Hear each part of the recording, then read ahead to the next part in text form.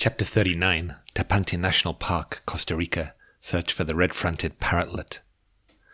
I walked up to the bus stop and bought a ticket for the 5-hour ride to San Jose before getting a couple of pastries and a cup of tea from the bakery. It was a long ride with little legroom. We stopped halfway for 20 minutes and I sat in the sun, basking in the warmth I hadn't felt in days. My fears about walking through San Jose soon dissipated when I saw how different it was from other Central American capitals. The only one I dare to say that you wouldn't go as far as calling a shithole. I had taken my usual precaution and copied out a map from my guidebook into a little notebook so I wouldn't be stood on a street corner looking like an easy target. There were a few dodgy characters around as I walked through the streets. One guy asked me for change in English and started following me, obviously up to no good. If there's one thing that I can do though, it's walking fast, and pretty soon he gave up the chase. I took a bus to the nearby town of Cartago. I had 20 minutes before the bus to the village of Orosi left, so I nipped into the cafe for some rice, beans and chicken. I seem to have been eating a lot of beans and bananas recently, and have the gas to prove it. Orosi seemed like quite a friendly place, and I checked into a nice hostel. There was a communal area with tables and chairs, and there was even a hummingbird feeder that regularly had a rufous-tailed hummingbird coming to it. I heard from the nice Canadian guy in the dorm, called Scott, that Tapanti National Park I had planned to visit had been cut off by a landslide the day before, and his friends had been stuck there overnight. I was curious though, so I thought I'd go and check it out just in case it was possible to get in. It was 12 kilometers away, and I wasn't sure if there was any public transport, but I didn't think it would be too difficult to hitch. I left the hostel at 6 a.m. The gardens on the way out of town were very birdy, as were the coffee plantations outside of town. I probably walked about 5 kilometers in the refreshing light drizzle when a coffee truck stopped to pick me up, without me even putting my thumb out. I climbed in the back and peered over the side at the misty valley and the overflowing rivers. Apparently it had been raining constantly for the last couple of weeks. The truck went all the way to where the landslide had occurred. One look and I knew I wouldn't be able to cross it without risking my life. I think the landslide had diverted the course of the river, as it was now in full flow across the road. I didn't want to see the birds that badly. I took a couple of pictures and started walking back in the ever-increasing drizzle.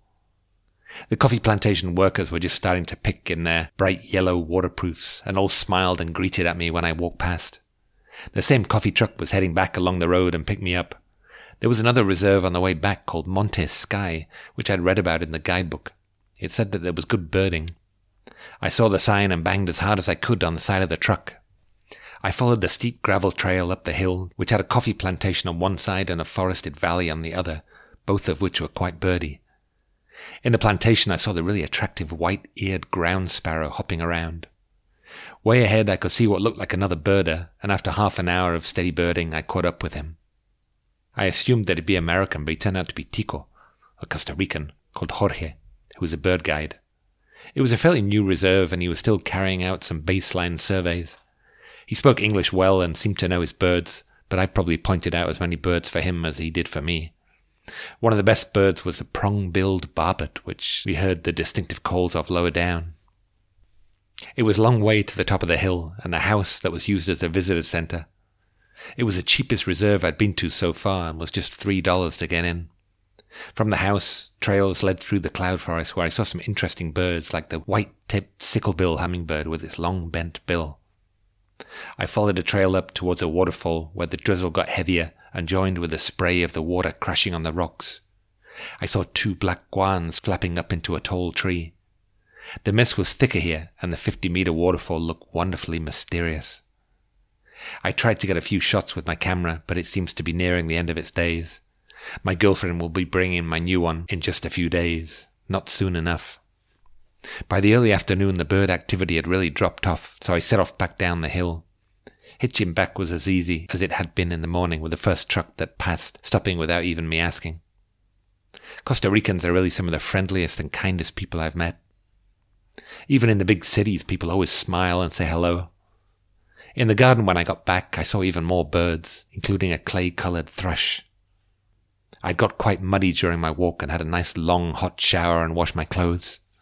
I wrote up my bird notes and I found that I'd seen 76 species with 13 lifers that day. My best day's birding I've had in many weeks. I was looking through my bird book in the nice communal area of the hostel, and an older American chap called Romy invited himself to sit down with me for a chat. He was a birder too and seemed quite impressed with my bird list for the day. He asked me if I'd mind if he accompanied me the next day.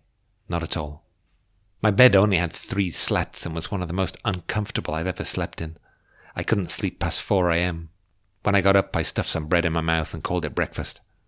Romy was up already and offered me half of his melon and a bowl of cereal. As I'd agreed to guide him for the day, he said he would shout for a taxi. We walked down to the football pitch next to the old church where the red 4-wheel drive taxis normally wait. There weren't any there though, so we started walking along the road, hoping a bus might come along soon. It did in just a few minutes and took us as far as a power station, about halfway along. Romy paid, of course. From there, the first truck to come along stopped automatically, and we arrived at the bottom of the road before 6:30 a.m. The previous day had been overcast with a nice refreshing drizzle. Today was blue skies and looked like it was going to get hot, which meant a shorter birding day. If it's overcast, birds can stay active all day, but with the bright sunshine, the bird activity drops off early. There were plenty of common birds around, like the black-headed saltator, but we still had a few goodies. A big broad-winged hawk with rusty bars across its front was perched on top of a pine tree just 30 meters away. Then came a real treat.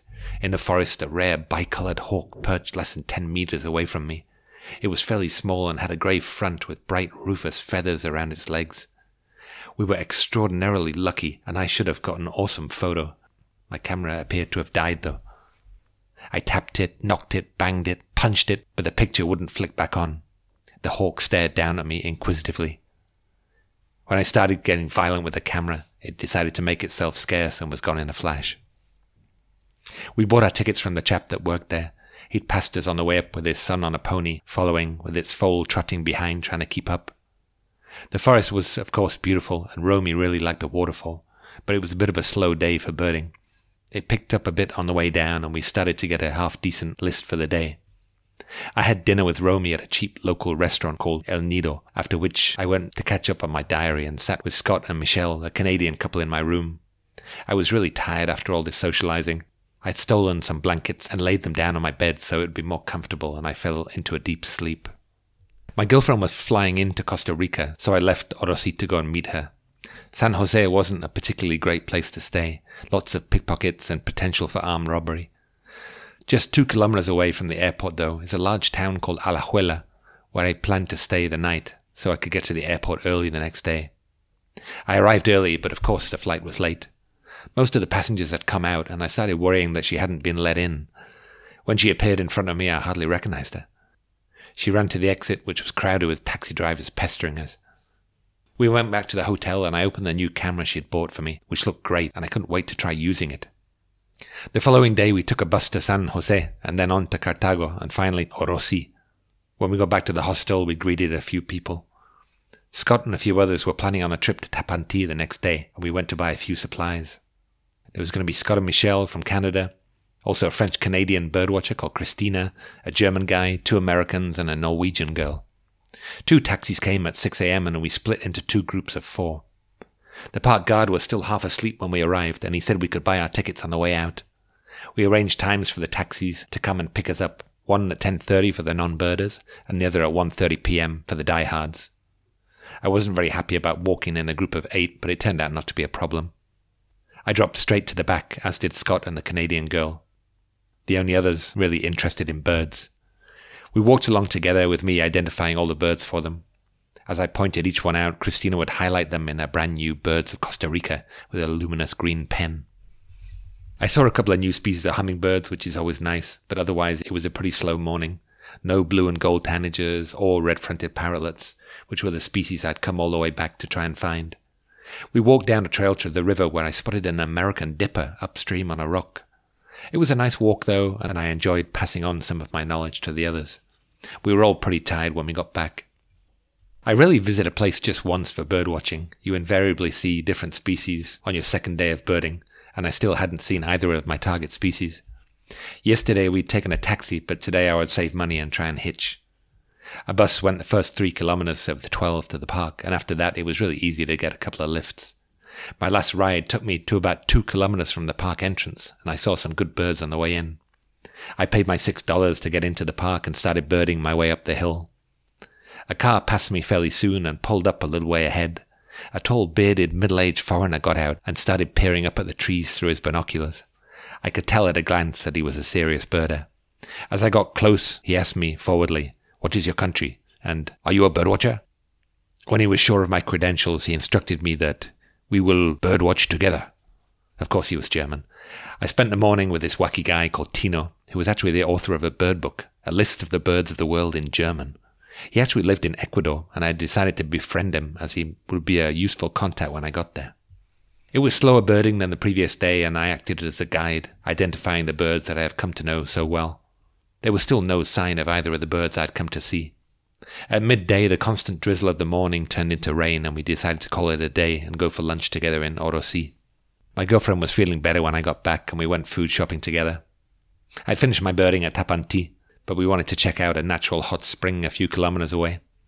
We walked together through a coffee plantation and down to a beach next to the river, where I saw a beautiful green heron and a little black and grey torrent tyrannulet, which was hopping from rock to rock.